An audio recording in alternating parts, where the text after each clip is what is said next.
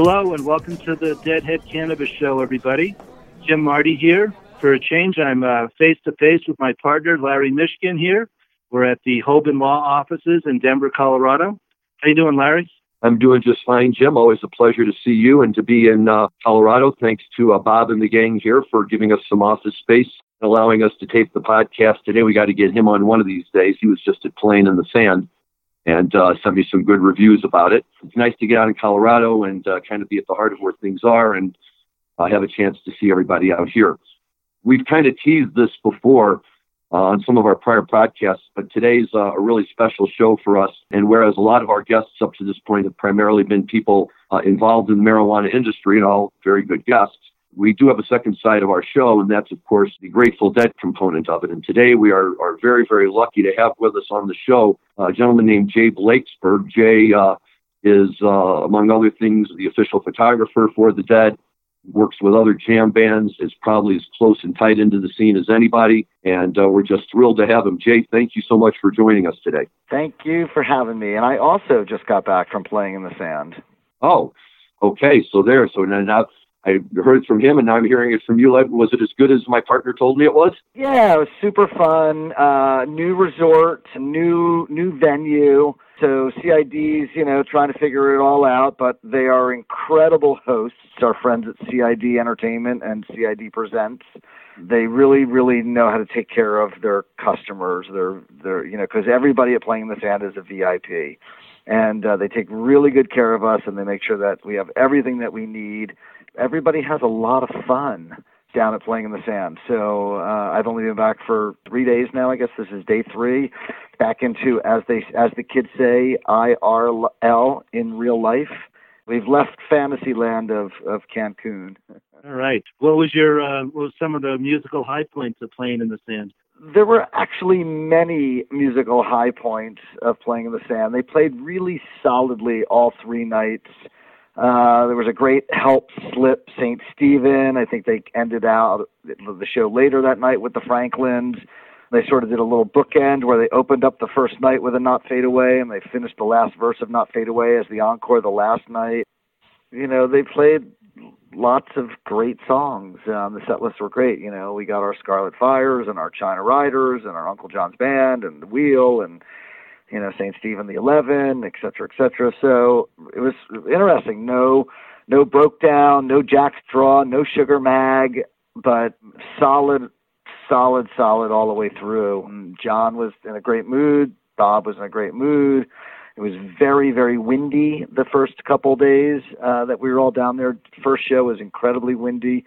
Second show was very windy, but not incredibly windy. And then the third show, the kind of wind finally died down, and we got a little bit of a breather from that intense, 20-mile-an-hour wind constantly blowing. But it was great because it was blowing Bob's hair, and it made him look like Moses, getting ready to throw the tablet down to the masses below. Now, did that wind mess with the sound? I did hear from people out there that it did depend on if you were closer to the ocean, it messed with it a little bit more than if you were in closer to the dunes. But most of my sound experience is just coming right off of everything on the stage, so I hear it differently than most people. So I can't speak to that firsthand, that it was swirling around. But I actually did talk to the sound man a little bit about that, and I think he told me that yes, it does swirl a little bit, but it's a pretty powerful system, and it kind of tries to cut through it and make it all work. So let's turn the clock back a minute here, because one of the things that Jim and I always like to explore with people is what got them into the Dead, when did they first get into the Dead? And I know from having spoken with you previously that you made your way into the Dead world through a show that has a pretty special place for a lot of Deadheads out there, and that was the Englishtown show in 1977. That is correct. You typically get turned on to music at that age. I was 15 by an older brother or sister, or a neighbor, or a friend who might be a year or two older, and you sort of gravitate towards, what they're listening to. But I also truly believe that most Deadheads and jam band fans are kind of born with this little strand of psychedelic DNA that sort of predisposed us to like wanting to have that kind of experience. Musically and culturally and with other like-minded weirdos. And also in the 1970s when we were teenagers, we pretty much lived for sex, drugs, and rock and roll. And the Grateful Dead scene sort of fit the bill. So it was a good thing to look forward to that experience. And, you pretty much had your drugs and, the rock and roll was in front of you if you bought a $7 ticket, and you hoped and prayed that you had to get some sex. But, but that's, it was a pretty simple mentality. We didn't have the internet to teach us how to live our lives back then. We had to figure it out on our own. But yes, I had an older sister, and I was 15 and she was 17, and she took me to Englishtown, and it was the first Grateful Dead concert for many, many East Coast Deadheads, or, Northeast Deadheads, and 100,000 plus people and 105 degrees, and contained now as a Dick's Picks. I believe it's number 15. Is that correct? And truly, truly, truly one of the most epic shows. There were so many great moments in '77, and this is obviously later than the highlight of the May '77 year. But back in October. So one of the reasons we're on this podcast right now is because also I have a new book that just came out in the fall called Jerry Garcia's Secret Space of Dreams. And when I was in New York in the fall, doing some promo for that with Sirius XM, they let me do like a little Jay Blakesberg guest DJ, and I told stories about specific shows and the photos that were in the book, and then played music. And I said to them, can I close out my show with the He's Gone, Not Fade Away from Englishtown? And the audio tech for the Grateful Dead channel, a great guy named Andrew Brass, pulled it up in their system and looked at it and said, it's 40 minutes long. And I said, I do know it's 40 minutes long. And it's truly a legendary He's Gone, Not Fade Away. And the jam in between those two songs is just next level. Goosebumps, hair raised on the back of your neck. Gotta just groove to that. It's just truly, truly remarkable. So yeah, Englishtown, boom, done. 15, life-changing. Did you take pictures at that show? No, I did not. I think there was an Instamatic somewhere in our camp, because there's a picture of me sleeping on the ground during the day in the 100-degree heat with a bong on my chest. The only known photo of me at Englishtown. So, yes, more on Englishtown. Certainly I've listened to that show many times, and 77 is a standout year for the Grateful Dead, and a lot of people say it's one of Jerry's best years, if not his best year. But some of the things that you hear about Englishtown was that it just jammed up the roads for miles around. They were not set up for 100,000 people. They weren't even set up for half that amount. And so people had to walk for miles and miles to get to the show. Can you fill us in with some of your first experience? Well, I was 15, and that would be, 4 score or, 2 score, I guess, as a score 20 years. I know we parked. I know we walked. I know there were people selling parking spots in their driveways. I know it was hot. I know that probably every single ounce of beer in the convenience stores in that town were sold out. I know we got in early. I know we got a spot that was not too close, but not too far. I think we were, before any of the delay towers, and so maybe 100 feet back or something. I didn't really know a lot of the Grateful Dead repertoire at that point. I certainly knew when Truckin' was going on that that was a hit song, the new hit song by the band the Grateful Dead, Truckin' off the record American Beauty. But it was also a live radio broadcast on WNEW, which was the big New York station at the time. So that tape, that soundboard tape, circulated for many years before it became a Dick's Pick. But the one thing about it is that they cut the broadcast before the encore, which was Terrapin. So nobody really heard the encore. If you were a taper and had an audience version of it, but the soundboard tape off the radio, and back in those days, everybody would tape live concerts off the radio because that stuff was rare, right? And so I had that tape and I wore it out over and over and, would get new copies. And I feel like I had like a master copy that I never played. And then when the other one wore out, I'd go back to that one and make another copy and just kind of did that for a couple of decades until it finally showed up. Yeah, and just one of those moments. Let's talk about your new book. This is not your first book, I believe. What number is this? Jerry Garcia, Secret Space of Dreams is technically my 15th coffee table book. Wow. Of my music photography. I've done books on the Grateful Dead, and I've done books on the band Primus, and the Flaming Lips, and the Mother Hips, and did a book for a guitar manufacturer, and I've done multiple books for the Lock and Music Festival.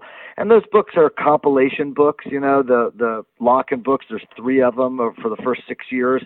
But, 80% of the photos in each one of those books are mine, so I'll consider them my books. So yeah, I've done a number of books on a number of different artists and compilations. I did a book called Jam. I did a book called Guitars That Jam. I did a book called Hippie Chick. I did a book called Eyes of the World. I did Fare Thee Well, which was a book that came out after those final Fare Thee Well shows and just represents those 5 shows. I like making books, and I self-publish them all. So Jay, when I was visiting you recently, I think you told me that on your system, you store somewhere in the neighborhood of 1.5 million images. Is that correct? Yeah, I think it's a little bit more than that, maybe another 150 or 200,000. I think we're up to, but yeah, somewhere around that, just over 1.5 million. It's a lot of data. It's a lot of data to be responsible for, and it's just, it really is, one of those things that you just gotta, handle with care and treat it like a precious. And when you want to do a book, though, how do you decide which of those 1.5 million images? I mean, obviously, you come up with a theme and you look for pictures that fit the theme, right? Well, if you're doing a book on Jerry Garcia, you don't have 1.5 million photos to look through. You might have 2,000 photos that have Jerry in it that you're looking through, and what you do is you look at every single one of them. When I did my book on Hippie Chick, which is a book about women and their connection to live music, I thought I would go through everything I could remember where there were pictures of fans in the audience or out in the field or whatever. So, you start with your music festivals that you've been to and, what you might have shot at those festivals. And then you go and you'd be like, oh yeah, I remember that shot I took of that girl raging on the rail at Widespread Panic at the Fox back in 2009. And then you go down that rabbit hole that takes you a half a day, and then it takes you to the next rabbit hole, and eventually you have to go ask Alice where you are, and you come up with a few thousand photos, and then you just start narrowing them down, and you give them to your designer, and you let your designer make choices. You say, here, I've got these 5 photos, and I think any one of them can work on the page, and then they can put in their 2 cents, and it's a collaborative thing. But yes, you start with many thousands of photos. I mean, with Fare Thee Well, it was a 5-show run, plus a rehearsal, plus a few other little things. We went through all the photos. There was probably 20,000 pictures to go through. And but you're looking for the best of the best.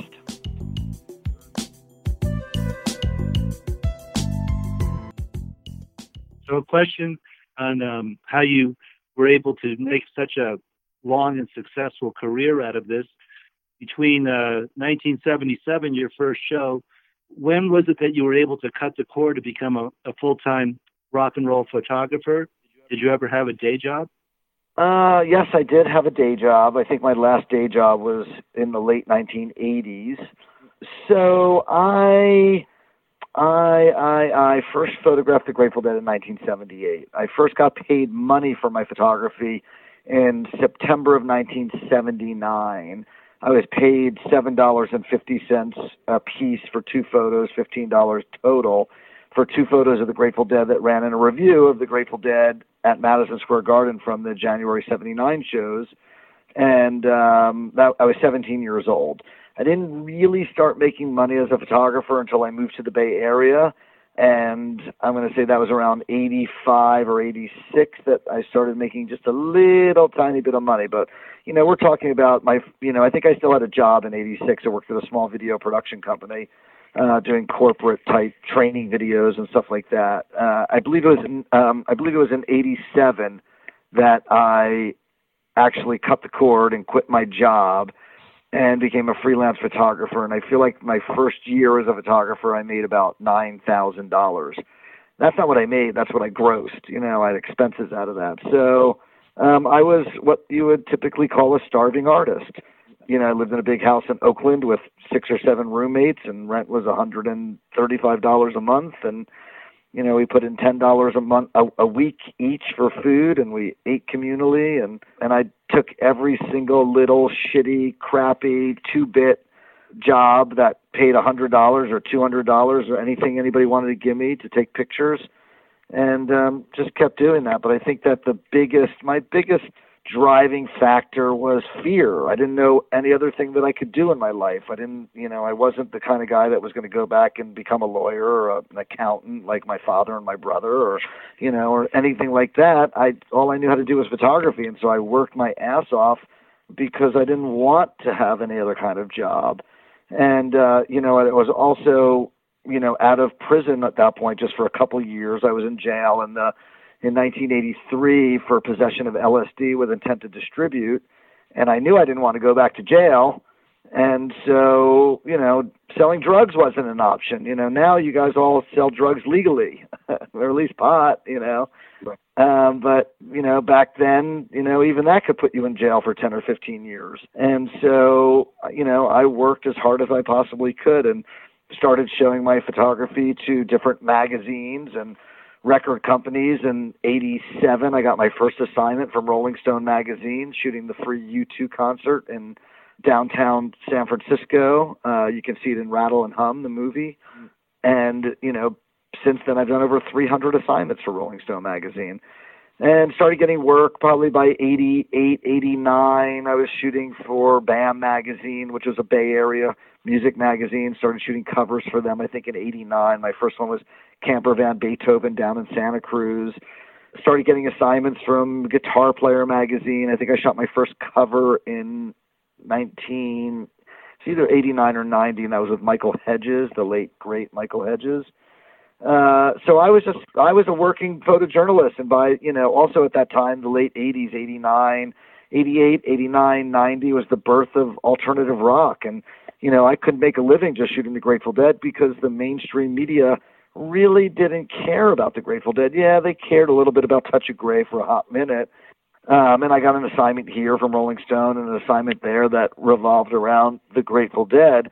But, in general, I was out there shooting bands like Soundgarden and Jane's Addiction and the Pixies and Nirvana and stuff like that, because those are the bands that magazines were interested in pictures of and that would actually pay me money.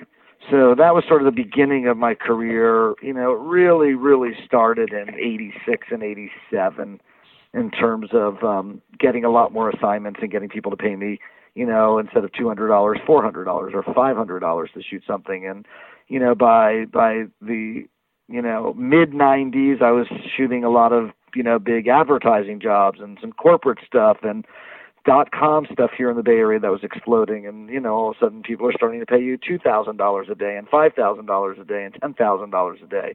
And that stuff doesn't really exist anymore. Like that whole business sort of disappeared for a number of reasons, but, let's just say that, technology is the great disruptor.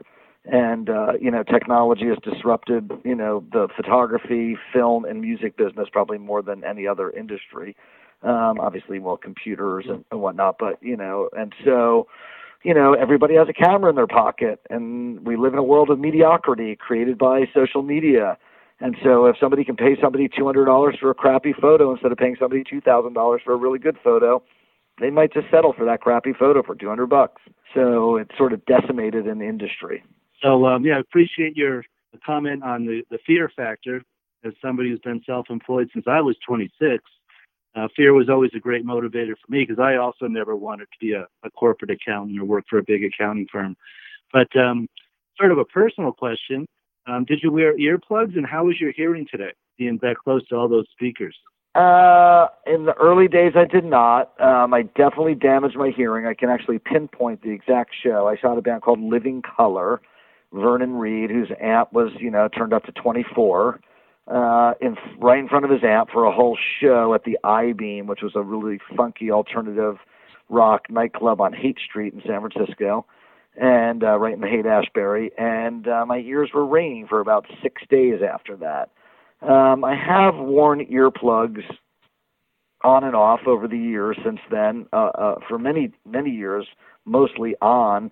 And that's because I was aware of the fact that I was ruining my hearing, and I was up close to a lot of these artists. But, you know, you have bands like Dead & Co. today, and their technology and their sound system, which is, you know, Meyer sound speakers and ultrasound.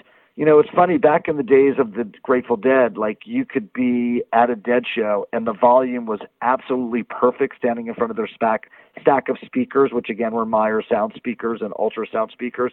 And you could probably even talk to the person next to you, but you weren't like talking, saying, the music's not loud enough. It was perfect, but they knew how to control it. And the technology that the speakers had achieved, and I really don't, you know, I go to a lot of concerts and I listen to a lot of stuff, and I truly believe that, Meyer sound systems are the best sounding sound systems, because you can be in front of a Meyer sound system and you can listen without earplugs right in front of those speakers, and it's still pushing out a high enough volume. I was not right in front of the speakers, but I did see the shows on December 27th and 28th at the LA Forum, and that sound was absolutely pristine sound. Yeah, I mean, the Grateful Dead have been using Meyer speakers for decades, and they know how to use them. You know, their sound guy, Derek Featherstone, is incredible.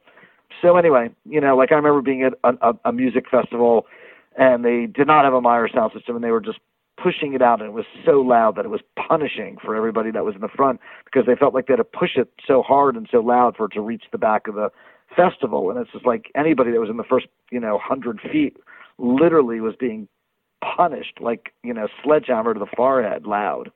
Anyway, but no, my hearing is, it's been touched, it's been compromised, but I still think that I'm okay. I have a hard time in, like, loud rooms with a lot of people chattering and, different situations. If I'm not facing somebody, or if somebody's,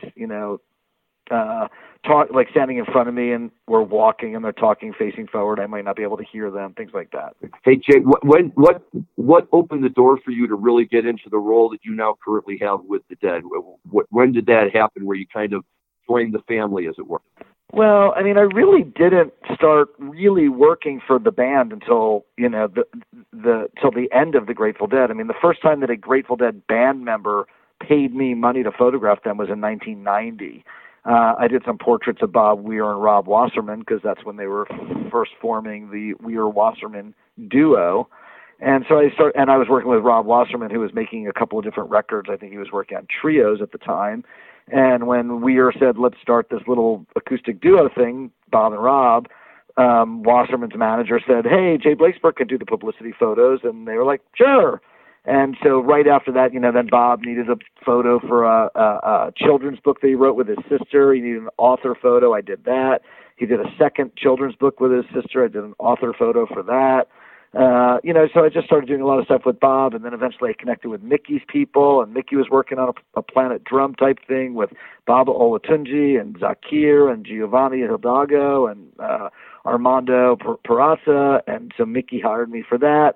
But it really wasn't until post-Jerry that I got hired by the guys in Fish, when they were doing a run with Phil at the Warfield, when it was Phil and Friends with Trey and Paige. Oh, right. And that's when I really met Phil and became friends with Phil and started doing all this work with Phil, and then I was doing all this work with Bob, and then, they did the other ones, and they needed a publicity photo, and they called me. Was that when Phil first came back after his surgery?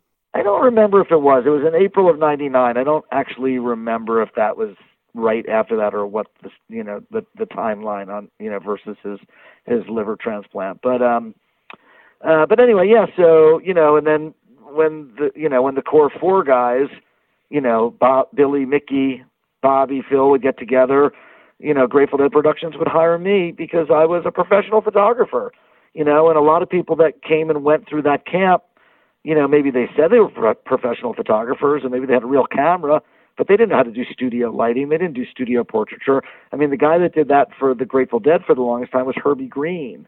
And Herbie had moved to the East Coast, and so, it wasn't like we're going to fly in Herbie to do a shot of the other ones, or Further, or Phil and Friends, or, whatever it might be, Seven Walkers, and I just sort of became the default guy because I was still there. It's funny, I did an interview earlier today with Big Steve Parrish for his Sirius XM show, and we were talking about the same exact thing, that, it was sort of like the last man standing, and they liked me and they could trust me, and so I became that guy that could, they had needs and I could fulfill those needs. Those needs were to get good publicity photos, and I was able to take those good publicity photos, and I was trusted by them, and they knew me and they liked me, and they knew they could have me around, and I wouldn't go bad on them, and could get the job done and be creative. And so that's sort of how I fell into that role post Jerry. Very, very interesting.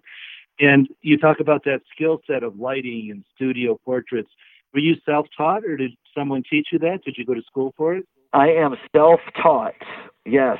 When I first started shooting back in the 80s, at first I was mostly just a live concert photographer, like a lot of people still are today. It's actually interesting, with the advent of the digital camera, everybody just is like, yeah, I just, shoot with a flash on my camera. Nobody takes the time to really learn, or at least a lot of concert photographers. But when I would open up a magazine like Rolling Stone magazine, a band would be on the cover, it'd be a portrait. You'd open up to the story, and there'd be another portrait of the band. That would be the lead photo, and then you flip the page, and then there'd be like one small live shot of the band, right? And those live shots from Rolling Stone or whatever magazine it was paid maybe $150 or $200, whereas a cover shoot might pay $1,500, $2,500, $3,500. And I was like, okay, so if I'm going to actually make a living, I need to learn how to shoot cover photos, and if I'm going to shoot cover photos, I actually need to learn how to do studio lighting.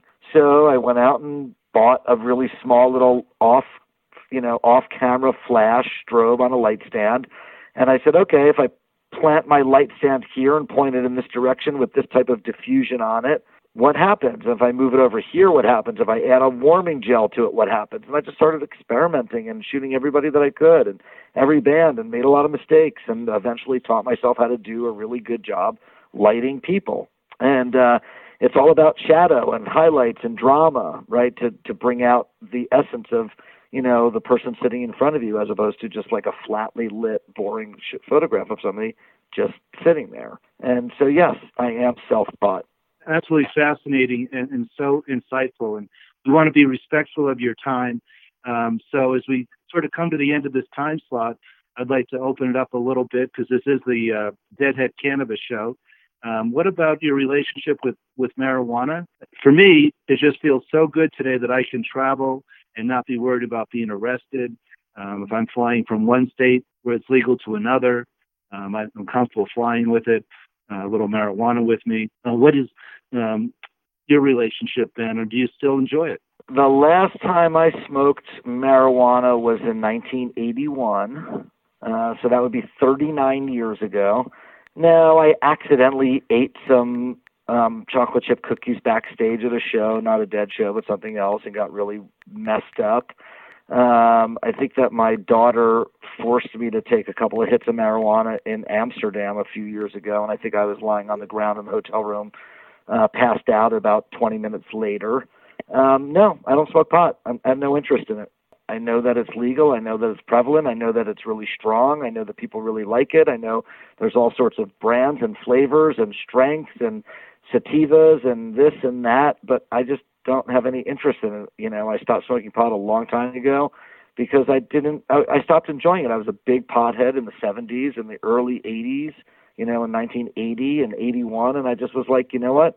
I just am not enjoying this, and I stopped. And that's just me, more power to you. But on the other hand, I have a number of friends that are big pot growers, and I've been to their farms, and I've photographed plants that yield 10 pounds of killer pot in Southern Oregon, and I like the art, and I like the smell of pot that's fresh. I like that smell of good pot, but I don't smoke it, and I don't have any interest, and I don't vape, and I don't take edibles, and I have done some, negative THC, CBD, just to see, put some salve on my arms or my back. But I think it's great that people can rely on that, because I know there are medicinal uses for it that are very helpful to a lot of people, people that are dying, people that have cancer, people that are doing treatments, chemo treatments, nausea. I joke, I have friends that are in the delivery business and the growing business, and I joke with them all the time that, they're just a bunch of dope dealers, but, it's all good. I have no problem with it. All right. Well, thank you very much for these very personal insights. I think Larry has one more question for you. I do. First of all, Jim and I were talking about this before we started. And, the problem with this kind of an interview is that there's so many things we want to ask a guy like you that we just can't possibly get to all of them. So one of the things we're hoping is that we can possibly have you on again in the future. Sure. If you think there's more to talk about. But let's talk about my book a little bit, because we never even got to that. And then how about if you finish your last question? Let's hear about it, please.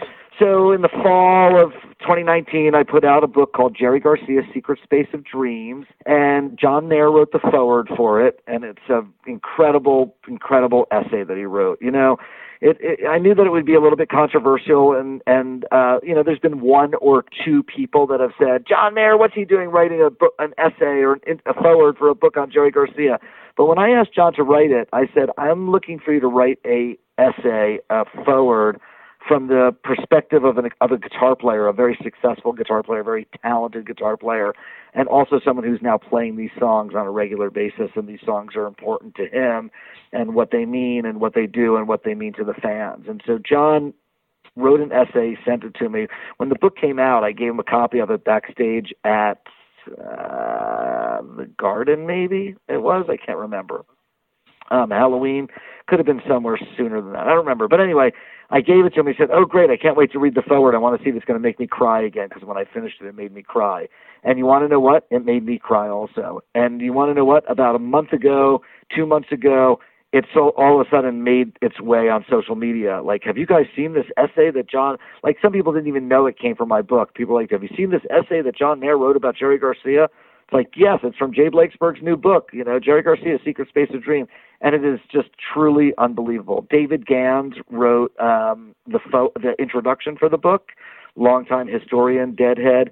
Trixie Garcia, Jerry's daughter, wrote an essay, and Dave Schools from Widespread Panic, who's also a huge Deadhead, wrote the afterword, and he's just incredible. Throughout the book, there's quotes by people like Dave Schools and Trey Anastasio and David Crosby and Jerry Garcia. I found great quotes from all the band members on the internet, because they've all have said great stuff about Jerry. And it's a really solid book. I'm proud of it. I think the photos are great. I think that the response has been phenomenal. I'm going to say that pretty much everybody that's seen it loves it.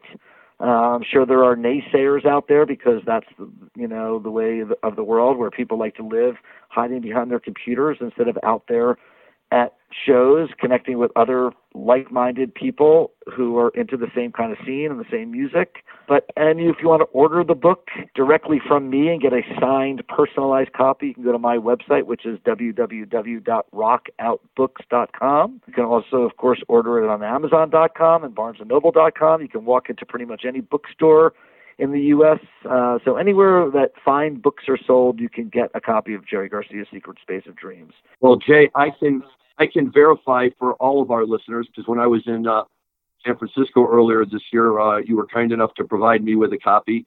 People all like the Grateful Dead for various reasons. I'm a Jerry guy, always was, always will be.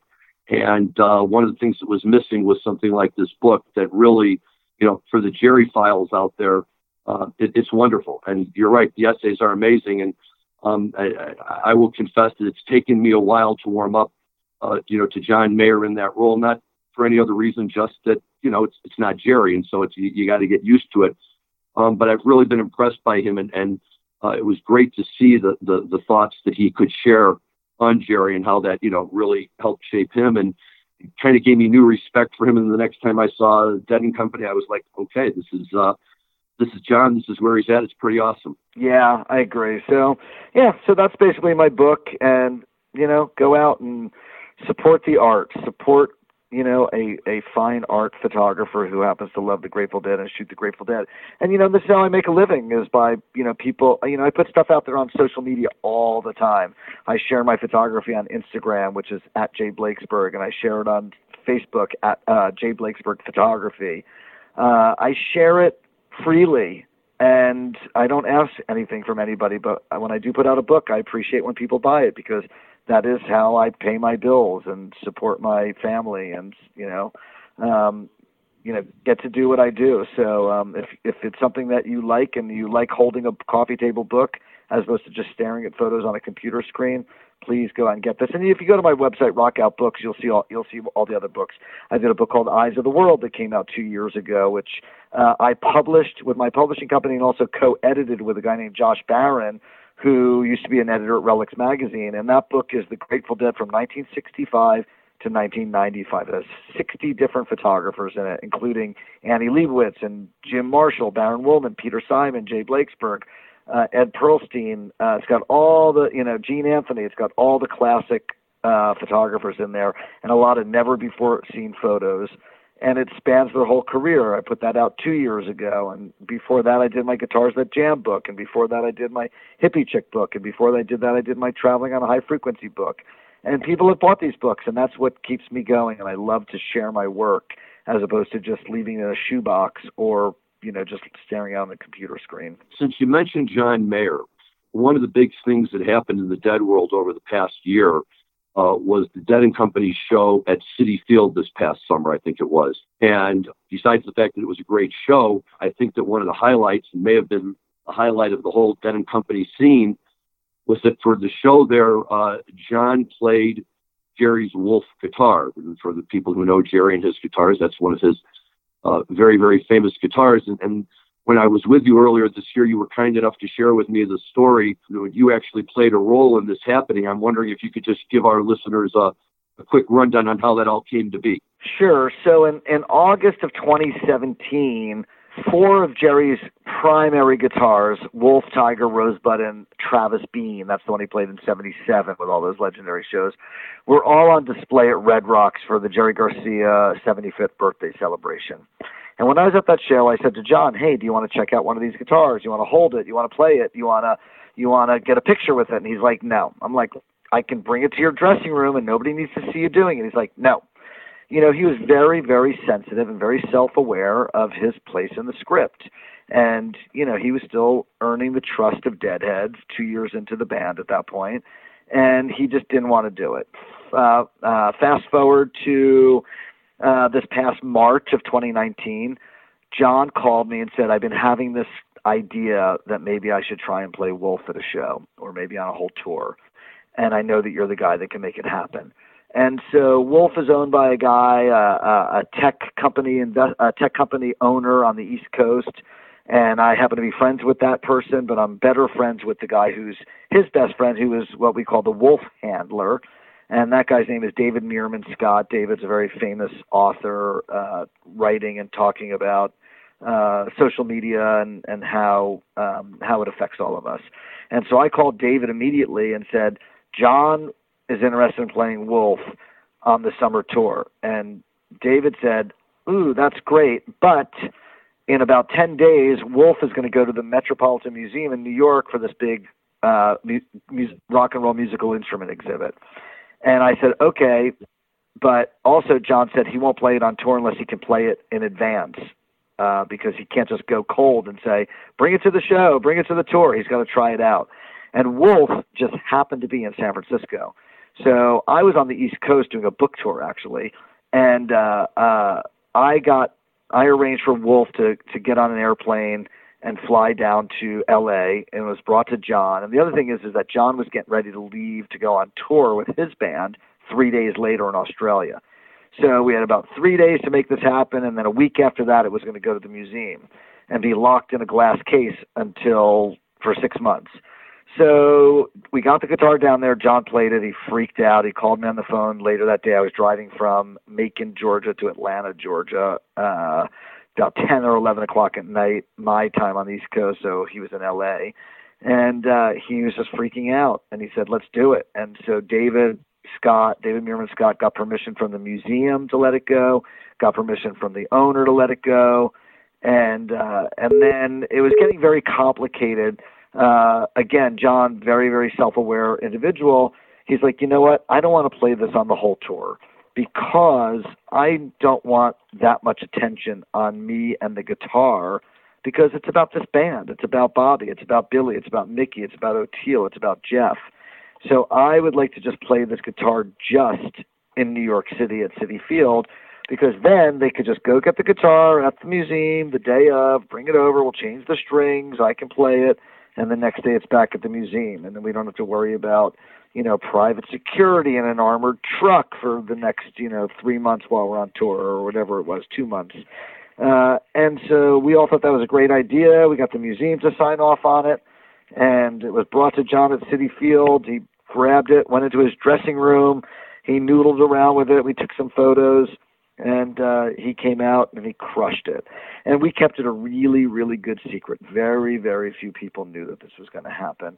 And after the whole deal was sort of put in place and everything was locked down and set in stone, we went out. At that point is when we started telling all the band managers. Now, John had asked the band, Bob and Billy and Mickey, what they thought, way back in March. And they were like, yeah, sure, no problem, whatever you want to do. Like, they were just fine with it.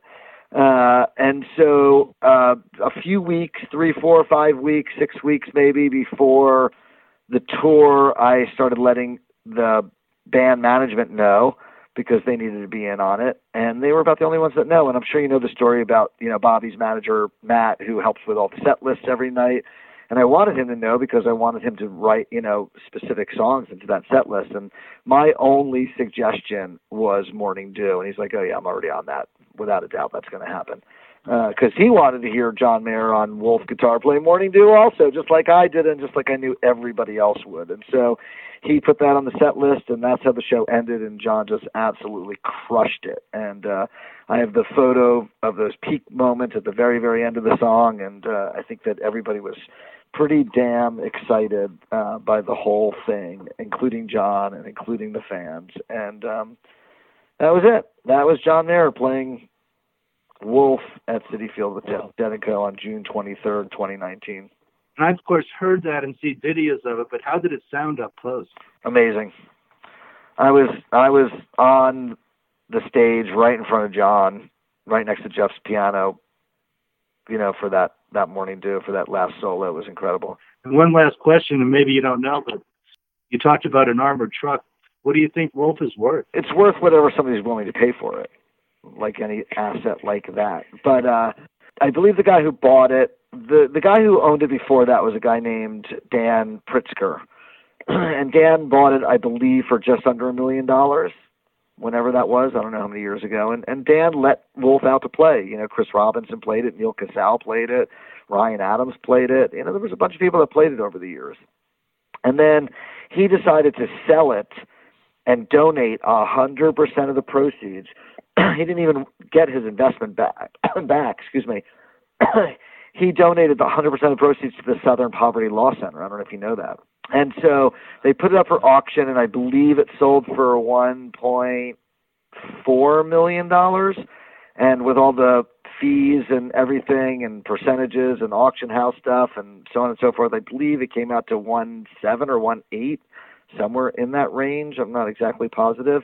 If it went up for auction tomorrow, would it sell for that much money again? I think so. Would it sell for more? Maybe. Hard to say. But, that's what it sold for. And so what's it worth? I don't know. $1.7 million, I guess. Well, once again, thank you for your generous time with us this afternoon, this evening here in Denver. And I think we'll go ahead and sign off. Yeah. Jay, thank you so much.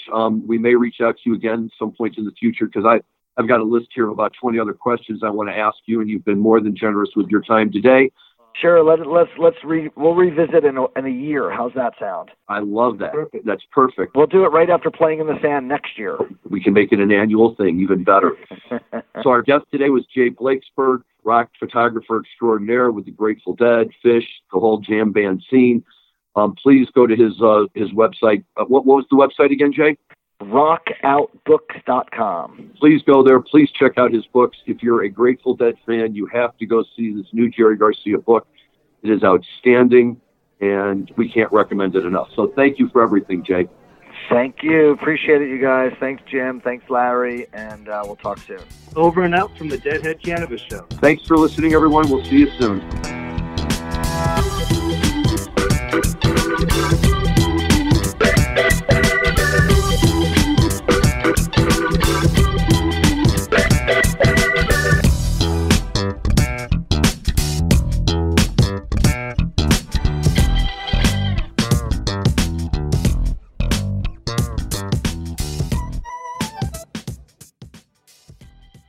Thanks for listening to today's show.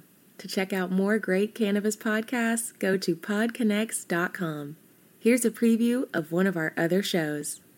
Hey friends, I'm Brannon. And I'm Saba. And we are your host of the Cannabis Hangout podcast, an educational platform to connect with the cannabis community and share personal stories while breaking the stigma of marijuana. Join us every Sunday at 7 p.m. to gain valuable insight with different perspectives from industry leaders, growers, and medical marijuana patients. This is a place to learn so much from different angles in the cannabis industry. So tune in while we break it all down.